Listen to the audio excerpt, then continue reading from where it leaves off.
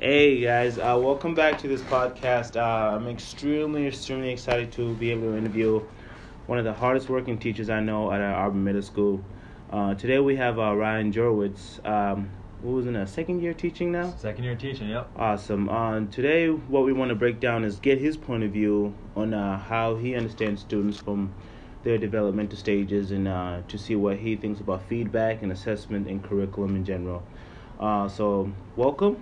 Thank you. I want you to relax and answer these questions to the best of your ability. All I want is some insight, and so for the next teacher or the next person who listens to this podcast can understand a little bit about what it means to be a teacher and what it means to create a lesson plan based on your students' developmental stages. All right. So the first question I had is a pretty simple question. I'll start off with the easy ones. I wanted to know, how important is understanding your student when trying to teach them?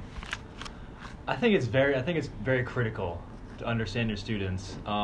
It's probably something that a lot of teachers struggle with, just because, every teacher comes at interacting with their students differently in the classroom. But I think if you're trying to make assignments or make a lesson that's beneficial for the students, something they're going to remember, you have to know who they are. On an emotional level, social level, and on an intellectual level. Oh, that's awesome. So you are promoting individual learners, and you want to meet them at their needs and also give them autonomy to be able to be free enough to be free thinkers, but then your lesson is created around bringing them to a specific level of education you want them to be at.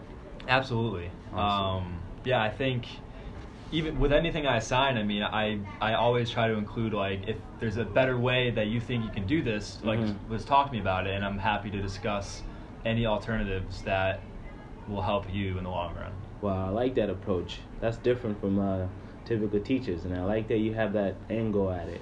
It's really good. All right, I do appreciate that first question being answered. I think that's a powerful question.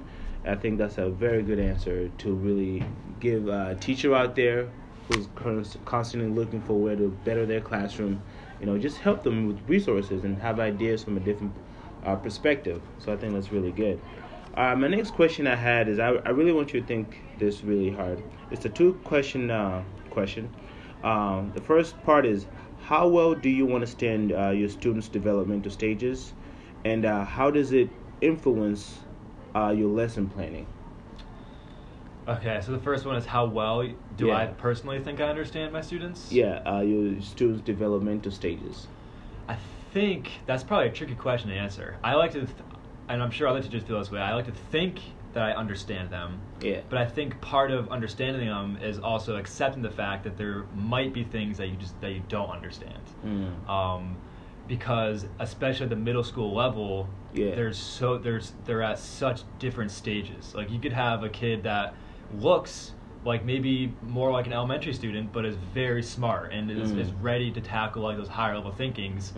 Whereas you could have somebody who almost looks like they could be like a sophomore in high school, but behaviorally they're facing some challenges and they're not quite ready on an intellectual level to kind of tackle some of the hard-hitting questions. And then what was the second part? The second part was, how does you understanding your students' developmental stages affect and influence how you put together your lesson plans?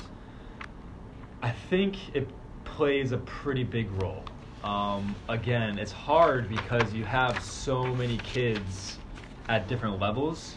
So it can be challenging sometimes to kind of wrap your mind around how are you going to make a lesson plan that meets so many different needs. I see.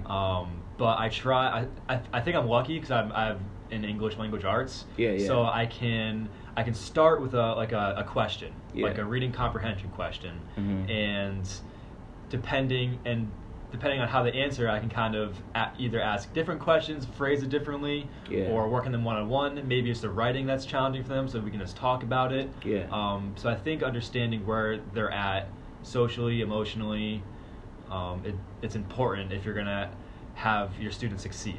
Because ultimately it's about their success. Exactly. Some teachers, they might just give an assignment and say, nope, do your best job. Yeah. Whereas you kind of want to get a feel for how each student is individually so that you can either modify the lesson, change it just a little bit, so maybe they're doing less writing, maybe they just need to work with somebody. Yeah. So I think it's very important if if your goal as a teacher is for your students to succeed. That's awesome. Well, thank you for that in-depth and thorough answer. My last question is in regarding to feedback. When you're doing a lesson, how do you know that you have met your students' needs? And after you have met your students' needs, what is next for you?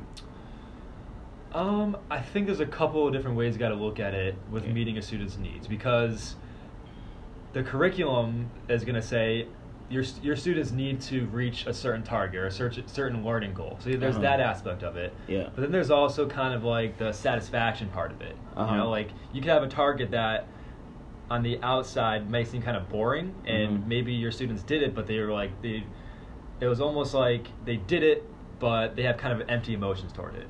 So you got to kind of feel out how your students their success and then their emotional attachment to the assignment. So this actually recently, where we've been reading Animal Farm, and I've been doing a lot of like classroom discussions, and then I would assign like a writing assignment where they have to answer questions on their own.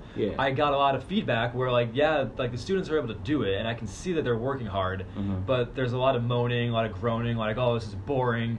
So I kind of took that in mind, and rather than having them write, I actually asked them to draw something instead. I see. So their reaction to the assignment was also something that you took as feedback.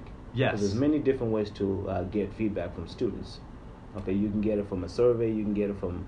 What other tools do you use to get feedback besides reading reaction? I've used surveys before, and I try to be as honest as possible with my students, so sometimes I'll always ask them, like, is this something that you'd want to do in the future? I've asked them in the past, like, what have they done in the past, like for grammar, for example. I've asked how other teachers have taught grammar, what they liked about it. So I try to keep an open dialogue. Okay. I think that's the best way for me personally, is to just, and it kind of goes back to the whole relationship thing too. Like, if you have a strong relationship, it's going to be easier for you to get feedback because they're going to be more willing to be honest with you about their work.